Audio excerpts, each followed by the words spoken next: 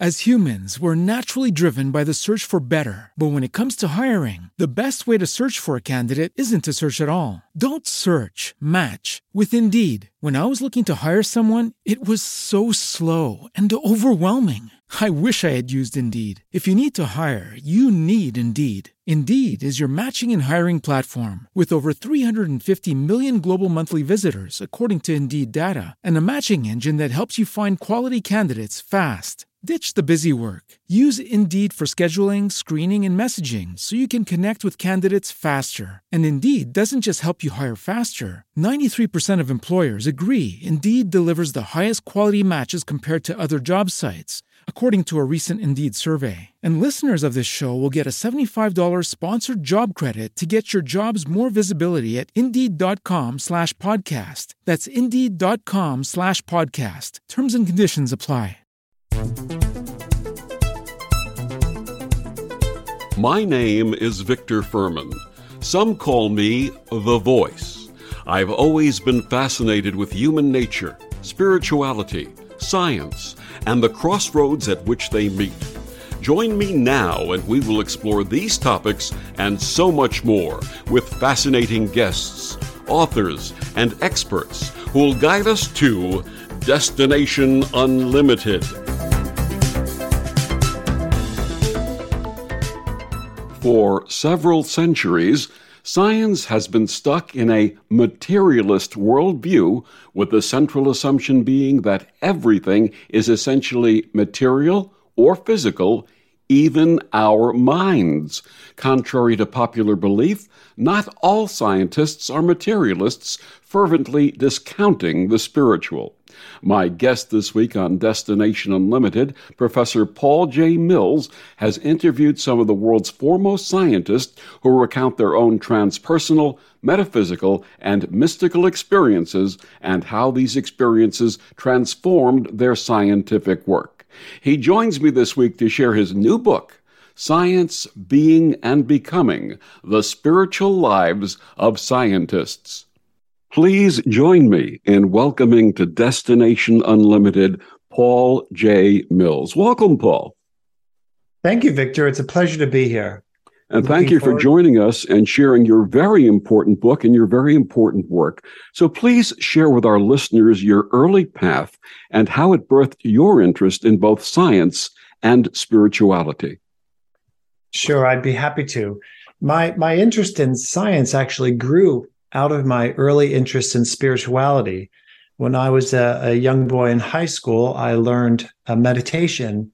And a couple of months into practicing, I had what is often called an out-of-body experience, where while I was seated meditating, I found myself out in a vast space of consciousness looking down upon my body.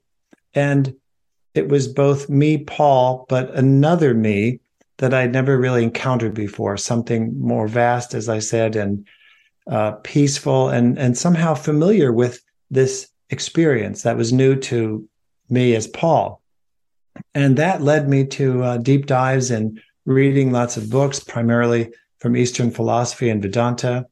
And then I said to myself, I'm going to become a scientist so I can study really the nature of the human being that I wasn't familiar with thus far, and just probe that. What is the limit of our potential, really? So it was a spiritual experience that led you to study science. Very, very much so, yes. Tell us a little bit more about your meditation practice and how it evolved. Well, when I was in high school, it was transcendental meditation that I learned. And a friend had heard about TM and said, "Hey, Paul, I know you well, and I think this might be something you'd like to do." So I went to an introductory lecture, learned the technique, and it was very pleasant and very normal as far as relaxation experiences and things like that, up until this out-of-body experience. And as I began to study Eastern philosophy, that helped me understand more of my potential. And over the many, many years of practicing meditation regularly, I began to have more and more of these types of experiences that further prompted and guided me to continue my scientific work. And it ultimately actually led to this book that I just published and came out a few days ago. Many of our listeners practice both yoga and meditation. Do you have any advice for them? My advice would be to continue to be faithful to your practice. And for those who maybe some years ago learned a meditation technique and then felt, you know what, meditation isn't good for me, but they may base that decision just on exposure to one technique.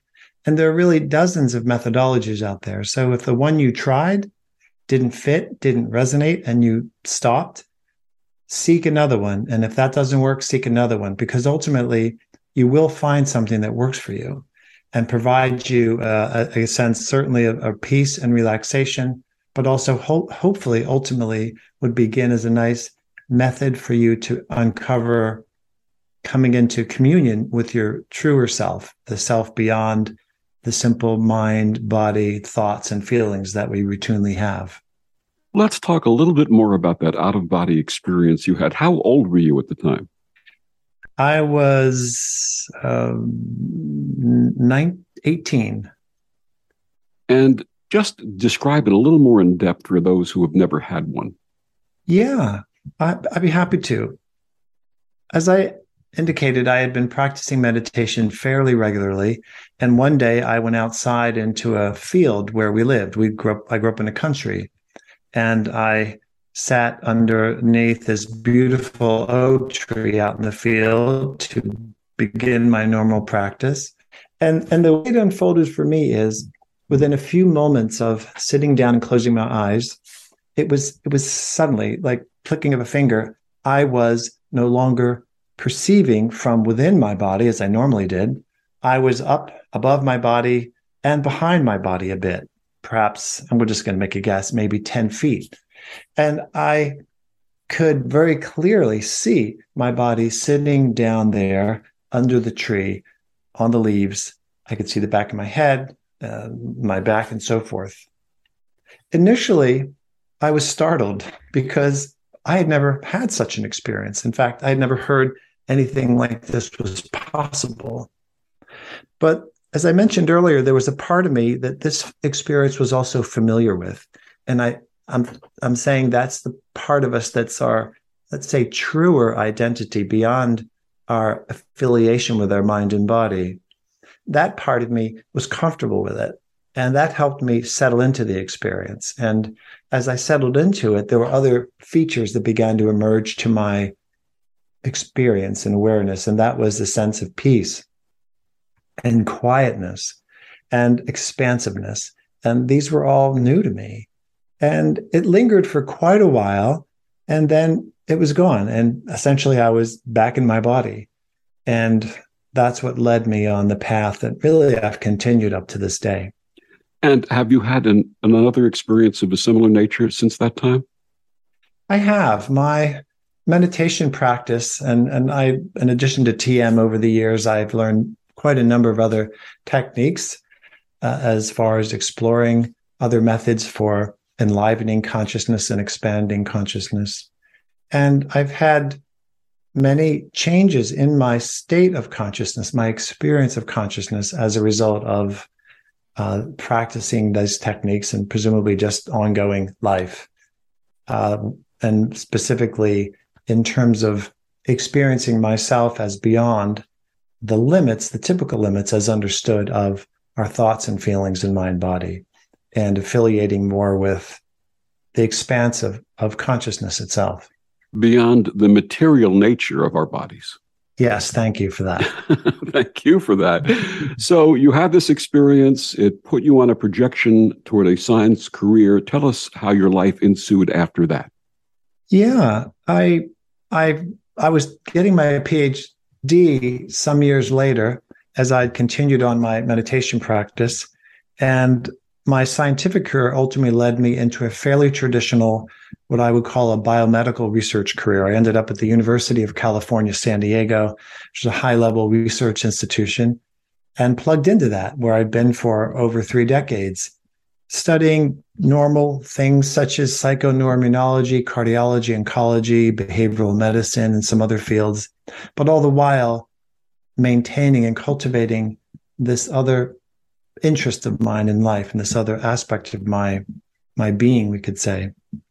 And that's how it's gone so far. And over the years, I've met many scientists, of course, at hundreds of scientific meetings around the US and the world. And it would always be of interest to me. I wonder if they're on a similar path as I am. Do they pursue a spiritual life, but at the same time have a scientific life, but they're not speaking about it? Because I never spoke about this to anybody, frankly. It wasn't until putting this book together that I just decided I'm just going to speak about it now. And maybe it will help encourage other scientists, as well as other people in general, to begin to cultivate their spiritual inheritance, if I can put it that way. Were you ever concerned about the reaction of your colleagues and peers in sharing these experiences? Yeah, very much so, Victor. In fact, in the book, there's a section, the introduction, where I'm telling a fair amount of my story, and then I weave more of my story in other chapters. I honestly had a certain kind of dread off and on for the couple of years I was writing the book, that when this is published and out there, what will my academic colleagues think? Because many of them are more in the materialistic mindset, meaning their belief is that there's nothing spiritual whatsoever, that we are body only and genes only, and that's the end of it. And I do wonder about that still, but it doesn't bother me as it did initially when I started writing the book. I guess I've come to peace with it, that so be it. They'll think what they can, but if it helps others in their journey, then it's going to be very well worth it. Let's talk a little bit for our listeners who are not familiar with what the term materialist science means. Now, the early scientists were not necessarily materialist, were they? No, not at all. Many, if we go back to the beginning of the scientific enterprise some 400 years ago, these folks were deeply, certainly religious, and I think at that time, spiritual as well, Galileo and others. And that's about the time that it's typically attributed that we had the split in science, being, say, walled off from certain areas of knowing, those areas being the so-called spiritual world, the metaphysical, the mystical. That was basically put off limits. And from my point of view, that was a significant downside, because, as you know, around the world these days, science is really looked upon as the primary arbiter of truth, the way of knowing. And if science says it's true, then it's true. But science as an endeavor has had to ignore a huge area of our existence, that being our inner life and everything associated with it. And therefore, we've been very limited in the kinds of knowledge that science has produced, and therefore very limited in terms of the benefits that it could be providing to us as people and to society. And again, for our listeners who are not familiar, please describe the scientific method. Yeah, the scientific method, science is basically, it's a way of knowing, and it's simply a systematic way of knowing. And there are a set of tools, and which begin with typically an idea or an inspiration that a person has. They want to learn about something. And then typically within that, there's creation of ideas of an answer. Once I study this, my hypothesis is this is going to lead to that. And then I set up a series of experiments to test them. And the systematic aspect has to do with doing repeated experiments using the same methodology, the same approach. And that's typically gets into the idea of validity of scientific method. Is it valid? Am I really testing the thing that I want to test? And are the findings that are coming out related to the phenomenon in general? And that's basically it. And it's a huge endeavor, as I said, and science is beautiful because it does give us insight into many phenomenon. But it's just been limited in terms of what was out of bounds that scientists could and could not pursue. So if you take something like psychic phenomena, for example, precognition, the ability to know something before it actually transpires in the physical world, there's no way of studying that on an experimental basis. Okay, round two. Name something that's not boring. A laundry? Ooh, a book club. Computer solitaire, huh? Ah, Sorry, we were looking for Chumba Casino. That's right. ChumbaCasino.com has over 100 casino-style games. Join today and play for free for your chance to redeem some serious prizes. ChumbaCasino.com. No purchase necessary. Void where prohibited by law. 18 plus. Terms and conditions apply. See website for details. I know many people that do work in this area. The Institute of Noetic Sciences in Petaluma, California comes to mind, and there are scientists there who have been doing their best to formulate scientific studies to study so-called psychic phenomenon and psi and the universality of consciousness and the effects of thoughts in one person affecting the thoughts of another at a distance, and many methods. And they've had good findings over the years. I think one of the challenges is the methods that are used, at least in terms of the technologies that are available to us, limit what can be perceived. And often the signal that's being perceived is very small. It's, say, statistically significant and repeatable, but the effect is so small that most other scientists just discount it as not important. And things like quantum physics, quantum non-locality. The study is about 12 or 15 years ago where they were actually able to take photographs of the body producing photons. Oh, yeah, that's a beautiful area of research. I have some familiarity with it. Our body does indeed produce photons, biophotons, as you mentioned. And typically, it's interesting that, at least in the research being done so far, the body tends to produce more photons when it's not well, because it's an oxidative reduction process of how the body produces photons through mitochondria.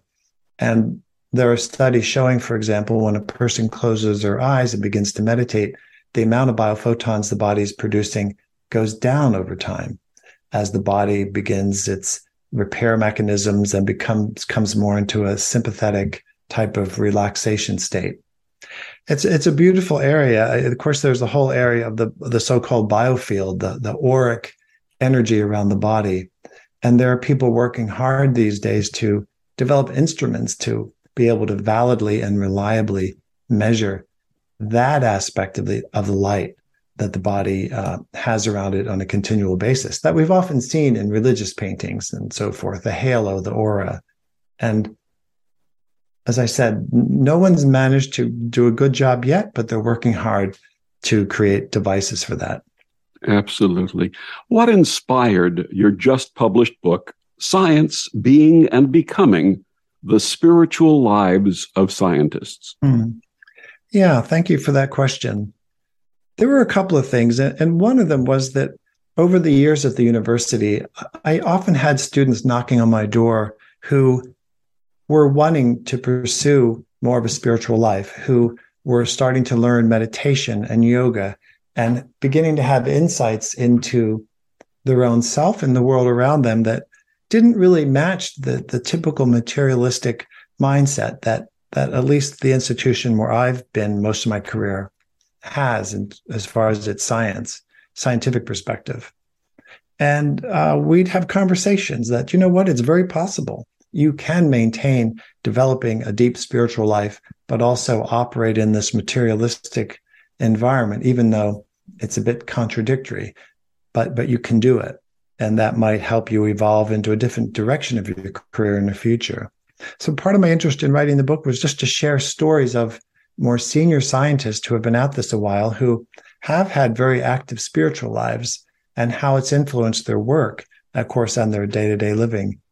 And so I'm hoping that it does help inspire young scientists and also anyone who reads it, because in addition to the stories of the scientists sharing their own metaphysical and mystical journeys, there's a lot of information in there about the general, we could say, the journey of consciousness development as pictured across different traditions. Before, we had discussed a little bit about your concern about your colleagues' reactions. Since the book has come out, have there been any reactions? I haven't gotten any yet. I guess what I could do is I could go on the Amazon webpage one of these days and just see what kind of reviews are being posted. But no one's written me directly about it. We'll see. I don't know. It's an interesting problem. One of the things that this show, Destination Unlimited, is predicated on the crossroads of science and spirituality, something that's been a recurring theme throughout my personal life, even though I've never been a formal scientist, but I've been involved in engineering and such, and also had experiences that could not be explained within the material world. And when I was younger, I would be afraid to share my experiences with others for fear of being ridiculed and not being believed. I remember having an experience when I was 7 years old where I was very close with my paternal grandfather.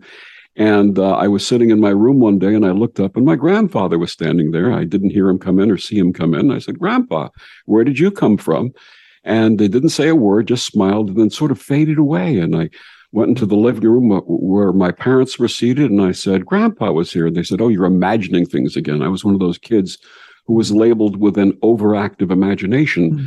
And a few moments went by, the phone rang with word of my grandfather's passing. So they looked at me, they looked at each other. Obviously, everybody was upset, but they were sort of blown away at the fact that I had this experience. Mm. And that was something that I learned to sort of buckle down and not share with too many people until my personal spiritual life reopened in my mid to late 30s. So I understand completely where the hesitancy comes from. My guest is Paul J. Mills. His brand new book, Science, Being and Becoming, The Spiritual Lives of Scientists. Paul, please tell our listeners where they can get your book and find out more about you and this amazing work. Yes, the book is available at Amazon, and it's also available at the publisher's website, and the publisher is Sacred Stories Publishing. And do you have a website? I do. I have a website at the University of California, San Diego. It's if people just searched UC San Diego, Paul J. Mills, it'll pop up right at the top of the list. And we'll be back with more of Paul after these words on the Om Times Radio Network.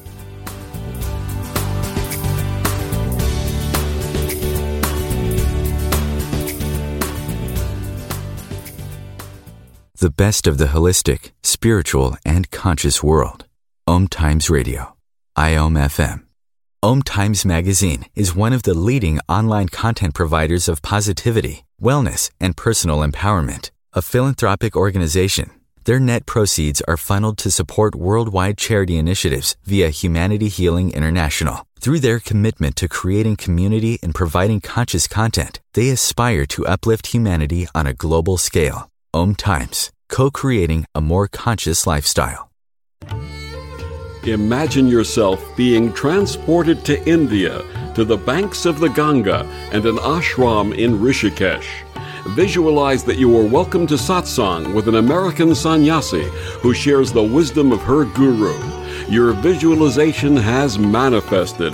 Join Sattvi Bhagawati Saraswati for inspiration and transformation every Thursday at 11 a.m. Eastern on Om Times Radio. If I could be you. And you could be me. For just 1 hour. If you could find a way. To get inside. Each other's mind. Walk a mile in my shoes. Walk a mile in my shoes. Walk a mile in my shoes. We've all felt left out. And for some, that feeling lasts more than a moment. We can change that. Learn how at belongingbeginswithus.org. Brought to you by the Ad Council. Walk a mile in my shoes. Hello, I'm Sandy Sedgbeer, host of Om Times Magazine's flagship radio show, What is Going Om. My passion is sifting through information, research, and innovations from new thought teachers, speakers, and researchers pushing back the boundaries of what we know about life, energy, metaphysics, and the universe.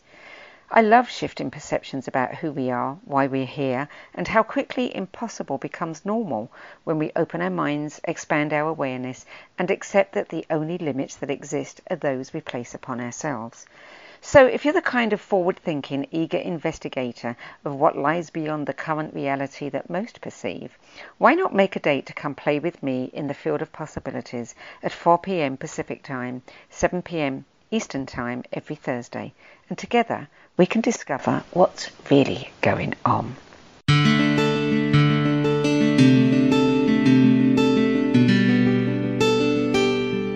Back on Destination Unlimited, my guest this week, Paul J. Mills, his new book, Science, Being and Becoming, The Spiritual Lives of Scientists.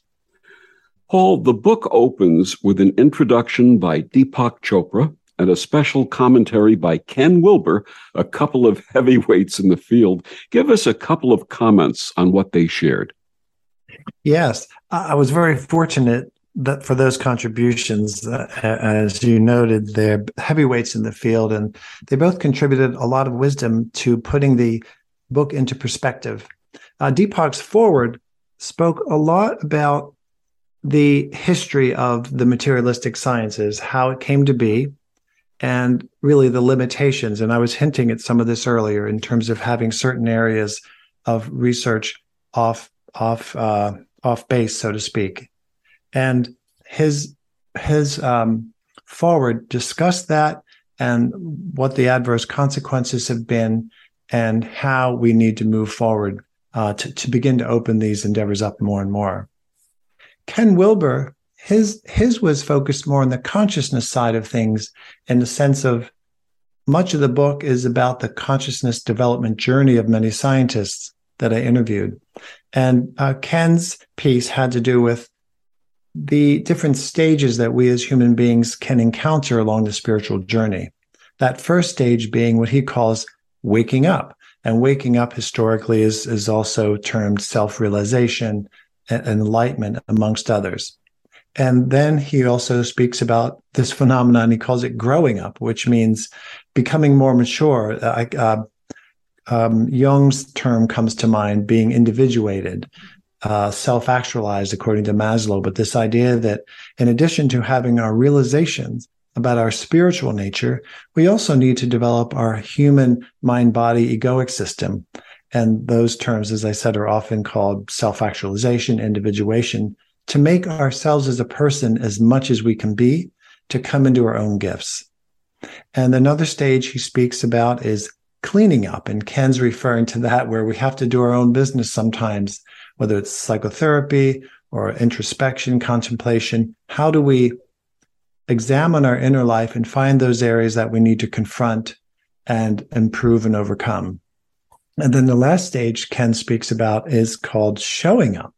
And showing up is essentially, once we know who we are in the world and what our gifts are, it's incumbent upon us to show up, to go out into society, amongst our culture, and give our gifts back to community. So it's waking up, growing up, cleaning up, and showing up. And that's what Ken wrote about. And that was very relevant to the book, because the interviews amongst the scientists, I cover stories of those who had waking up experiences and showing up experiences and so forth. And so that's really what those two were about. In Science, Being, and Becoming, The Spiritual Lives of Scientists, as you mentioned, you have a series of interviews with scientists. How did you choose them, and who were some that you chose?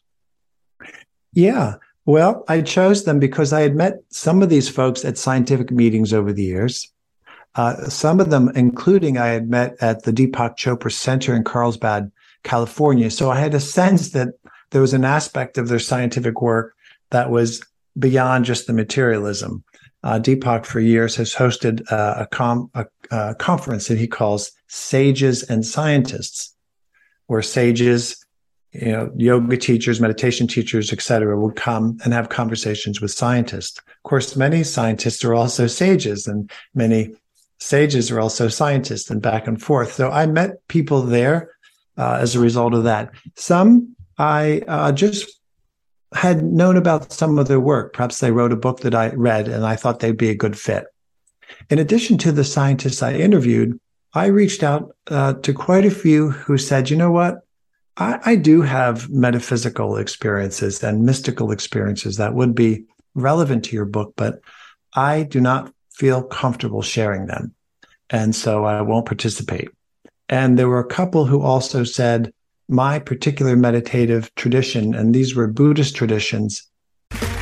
Okay, round two. Name something that's not boring. A laundry? Ooh, a book club. Computer solitaire, huh? Ah, oh, sorry, we were looking for Chumba Casino. That's right, ChumbaCasino.com has over 100 casino-style games. Join today and play for free for your chance to redeem some serious prizes. ChumbaCasino.com. No purchase necessary. Void where prohibited by law. 18 plus terms and conditions apply. See website for details. Step into the world of power, loyalty, and luck. I'm going to make him an offer he can't refuse. With family, cannolis, and spins mean everything. Now, you want to get mixed up in the family business. Introducing The Godfather at ChumbaCasino.com. Test your luck in the shadowy world of The Godfather slot. Someday, I will call upon you to do a service for me. Play The Godfather now at ChumbaCasino.com. Welcome to the family. VGW Group. No purchase necessary. Void where prohibited by law. See terms and conditions. 18 plus. Discouraged the sharing of such personal experiences. So they didn't participate. And I say that because I suspect there are many more scientists out there who do have a deeply spiritual life, particularly the last decade or more. As many people who we were speaking earlier when we were younger learning meditation, there are many people out there who have been doing this for decades who have developed a spiritual life, but we're habituated to keep it more in the closet. So that's how I chose people to be in the book. And how were these interviews structured, and what types of questions did you initially ask? Oh, yeah, that's interesting because it evolved, Victor, over time. I originally had a list of probably 15 or 16 questions that I wanted to pursue. But quickly, within the course of the first 4 or 5 interviews, I found that there were just a subset of those questions that resonated for each of the interviewees. And so the rest of the interviews, I limited to those. And the questions were along these lines. The first was, if you've had any type of transpersonal or metaphysical or mystical experience, please share it with me. And they would speak about that. And then I would ask them about what allies and mentors have you had who have helped you cultivate these experiences and also help cultivate your scientific work as you were trying to integrate all this information into your life. There's a section I also speak about in the book, Adversaries. And because sometimes when we go on these trails, these paths of our lives, we encounter people that kind of shut us down as far as believing what we're up to. And this is outlined in Joseph Campbell's monomyth, the typically called the hero's journey or the heroine's journey. And then I would also ask them about how they're giving back. Now that you have this degree of awakeness inside you and you know about the reality of the spiritual existence of other people, how are you showing up to help them uncover their own gifts? And some of the scientists are active teaching professors at universities, as I am, and therefore they would do their best to communicate some of the information in their lectures. And that's really how it was all structured. Now, you had mentioned that this process evolved. How did it evolve? It evolved in the sense of as early on as I were doing my initial interviews, I started having ideas around the so-called monomyth or the hero's journey. And I realized that, gosh, each person that I'm interviewing, it's like they've been on the hero's journey, the heroine's journey, meaning they were displaying the classic stages of this so-called monomyth. The monomyth being, this is a common mythology amongst cultures all around the world, cultures that had evolved independently of each other centuries and millennia ago. And the very first stage of the so-called monomyth is called heeding the call. And what does that mean? Well, it means that a person's living their normal day-to-day life, and then suddenly something happens, some type of inspiration. I would say for me, the heeding the call was that out-of-body experience under the oak tree.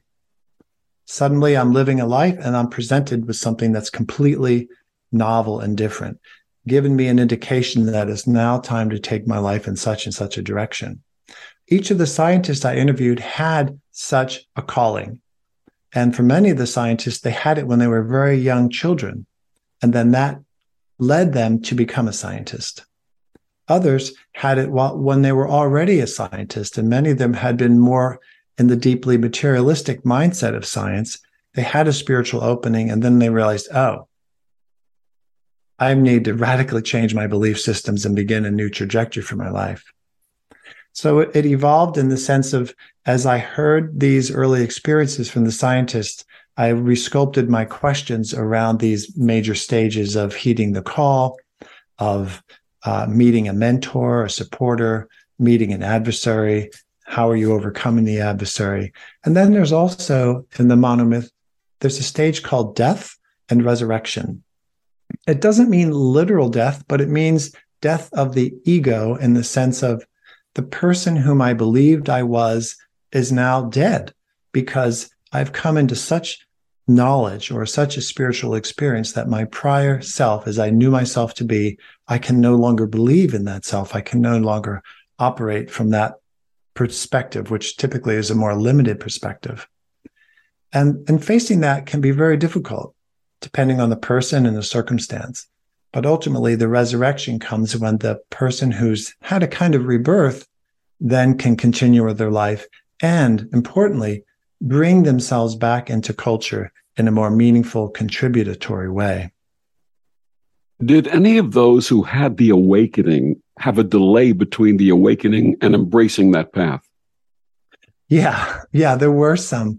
And I think there's a different degrees of, say, resistance. And that's an interesting feature because sometimes we can have a spiritual experience and we just turn away from it and go back to the person we wanted to be.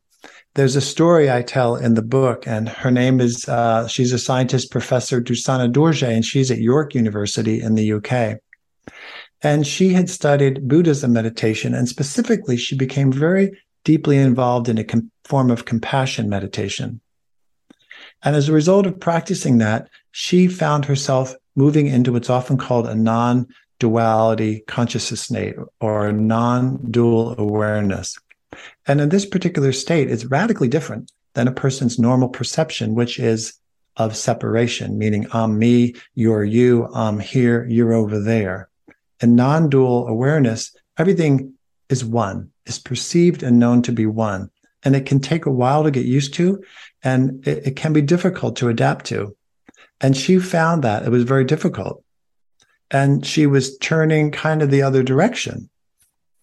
And what really helped her, she ended up shortly thereafter going to a conference where she met a Buddhist priest.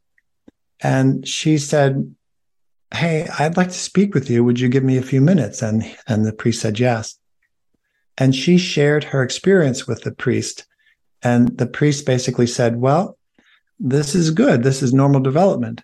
And you can either proceed with it now, or you can turn around and go back to what Buddhists typically call the conditioned reality. Conditioned reality." And when she heard the Buddhist priest say that, she began to cry because she realized she was really at a choice point. Does she go back to the familiar that she knew herself to be in the prior, all the years of her life? Or does she reject that kind of conditioned reality of beliefs about who and what I was and embrace this new way of perception, adapt to it, and let its gifts begin to unfold more and more in her? And of course, that's what she chose. And she's continued her journey since then. And she made many very significant contributions to the book as far as the stories and the overall message that I'm trying to convey in the book. Similar to the concept of readiness in time, where we have to go through a certain number of experiences before we're ready to embrace a change or a new path. Yeah, very much so. My wife is Tiffany Bersotti. She's a medical intuitive, and she likes to say, life never gives us anything that we're not ready to handle. Yeah, absolutely. If you can choose to turn away from it, but the fact is, if it's come to you, you're ready. And even if it's going to be hard for you to embrace and move forward with that, please do. I've had a number of synchronicities, wonderful, wonderful synchronicities happen in my life. And each time one of those synchronicities was presented to me, I had three choices. I could say, yes, I have to move forward with this. This is what I've been waiting for. I could say, you know what, that's interesting, but right now I'm not ready to make that move and file it away for later. Or you could discard it.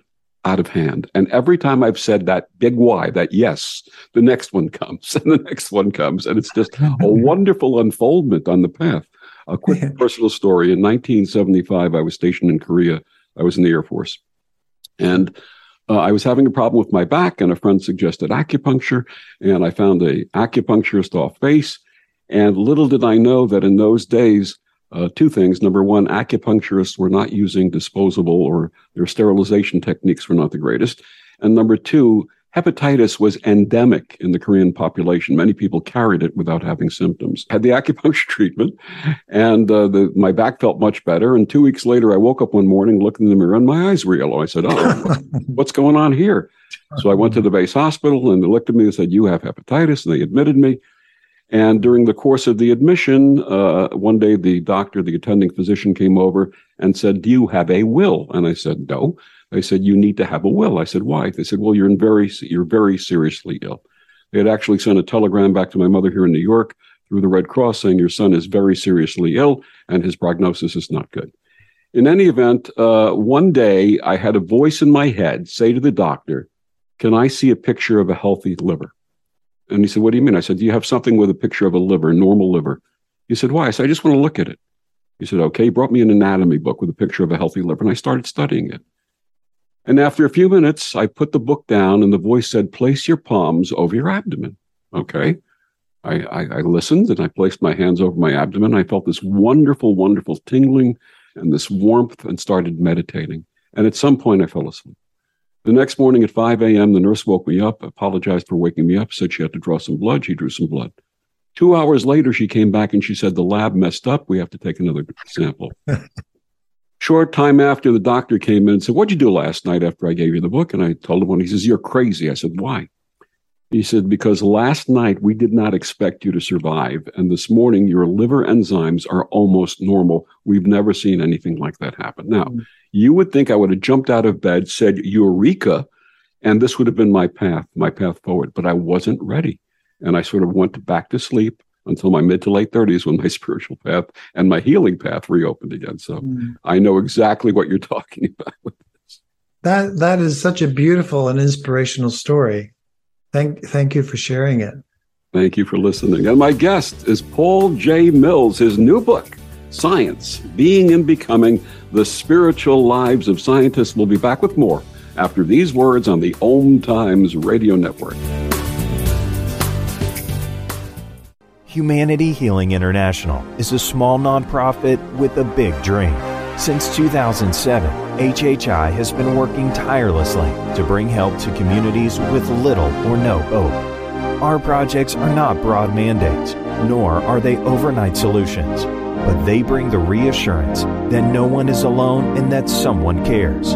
To learn more, please visit humanityhealing.org. Humanity Healing is where your heart is. More than 24 million Americans have an autoimmune disorder, and that number continues to grow. I'm Sharon Saylor, and I'm one of those 24 million. To put that number in perspective, cancer affects about 9 million and heart disease up to 22 million. That's why I've brought together top experts and those thriving regardless of their diagnosis to bring you the latest, most up-to-date information. Join me, Sharon Saylor, Friday night, 7 p.m. Eastern, for the Autoimmune Hour on Life Interrupted Radio to find out how to live your life uninterrupted. So I'm a cat, and I just moved in with this new human. And she's got this little toy she's always playing with, all day long. Tap, tap, tap, tap, bloop, bloop. She can't put it down. There it is. Oh, and get this. She even talks to it. Last week, she asked it for Chinese, and guess what? Egg rolls showed up. Like magic. Humans have cool toys. A person is the best thing to happen to a shelter pet. Be that person. Adopt. Brought to you by the Ad Council and the ShelterPetProject.org. Hey, Dad. Your prescription will be ready in just a minute. Hey, Dad, your laundry will be ready in just a minute. Dad, your lunch will be ready in just a minute. Hey, honey, why don't you take a minute? When you help care for a loved one, you give them as much time as you can. But it's just as important to take time for yourself. AARP can help. Find free care guides to support you and your loved one at aarp.org/caregiving. That's aarp.org/caregiving. Brought to you by AARP and the Ad Council. Look out, world, we're getting strong. The future's here and we belong. She can step, she can do more. Like build a rocket solutions and make the world a better place. Oh, she can STEM, so can you. Find a cure, invent something new. There's no challenge in the world that she can't face. She can STEM. Learn more at She Can STEM. A message brought to you by the Ad Council.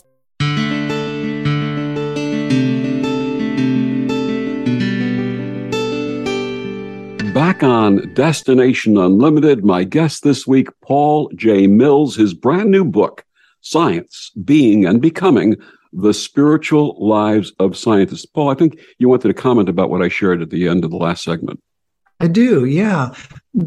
You were sharing about, basically, you healed your liver Right. through inspiration in the voice and doing some hands-on healing. Right. The physician immediately said, "You're crazy."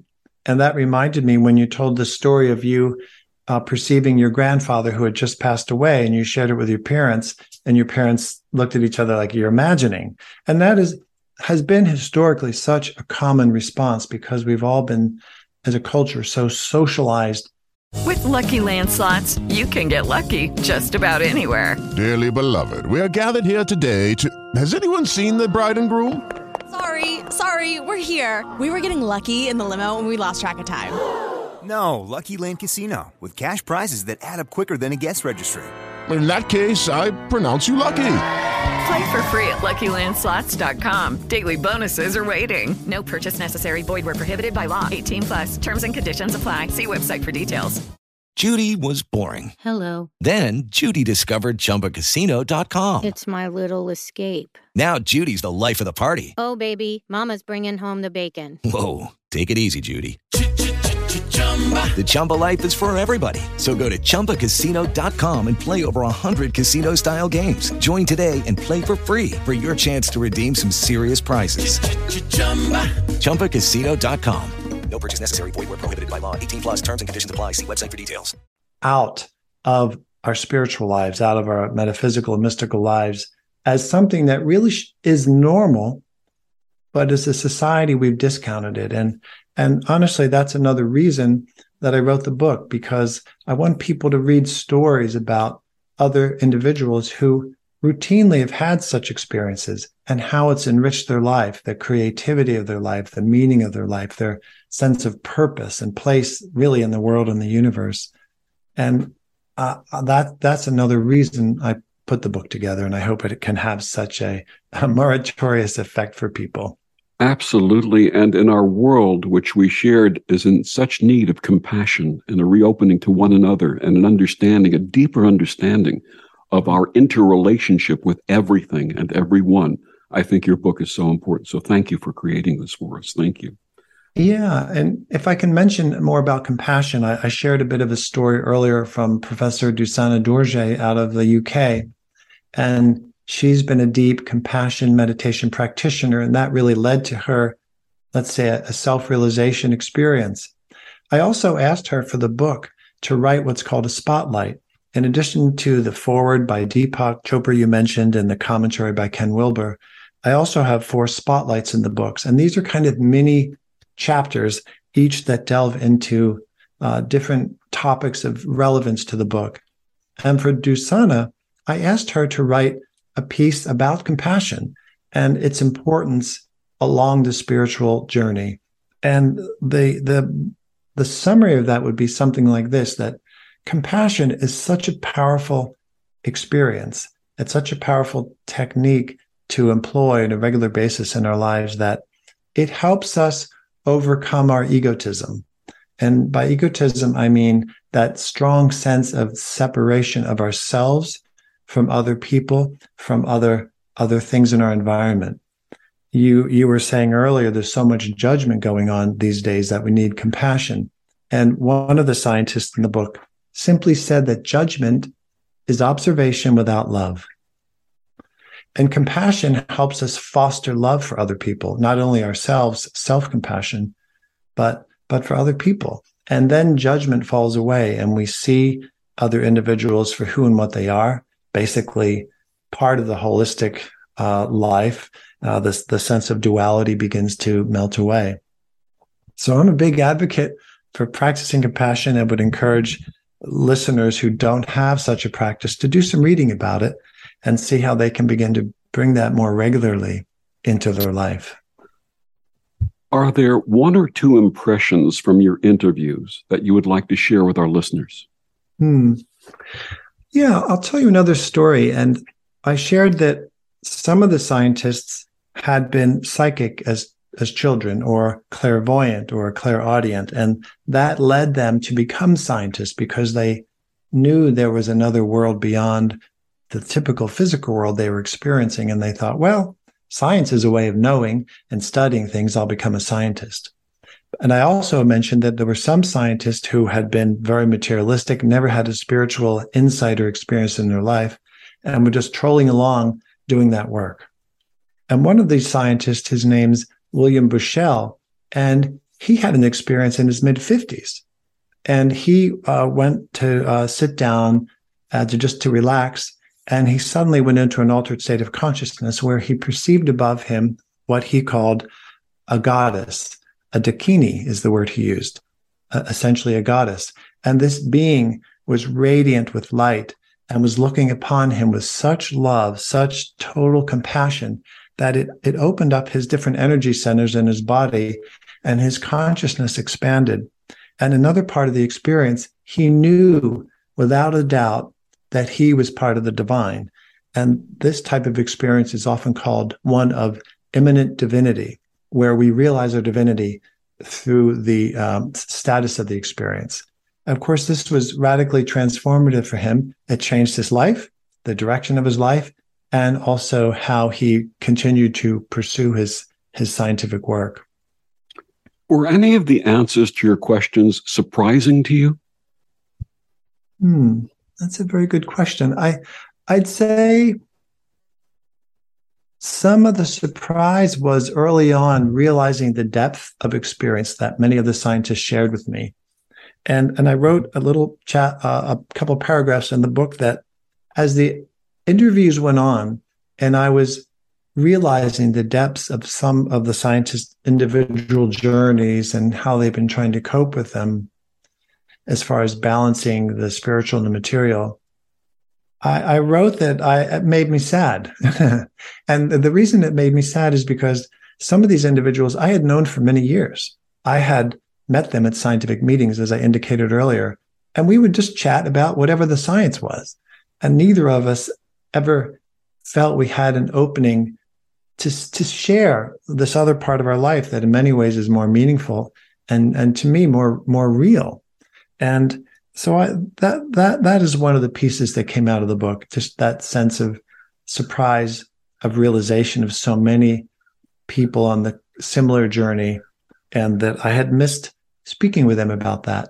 And going forward now, when I meet people, I just have more of an awareness of the possibilities and try to get there if possible. You know, it's interesting that you say that. One of the things that I've personally experienced while conducting these podcasts has been synchronicity with my guests, even a sense of familiarity with the emphasis on the word family. Did you experience these with your interviews? Yeah, I just developed such a deep sense of love, really, for each of the people that I've interviewed, and I feel very connected with them now. And it was over 30 scientists I interviewed, and I sent each one a copy of the book, and I wrote a little inscription. And it wasn't just thanks for the interview, Paul.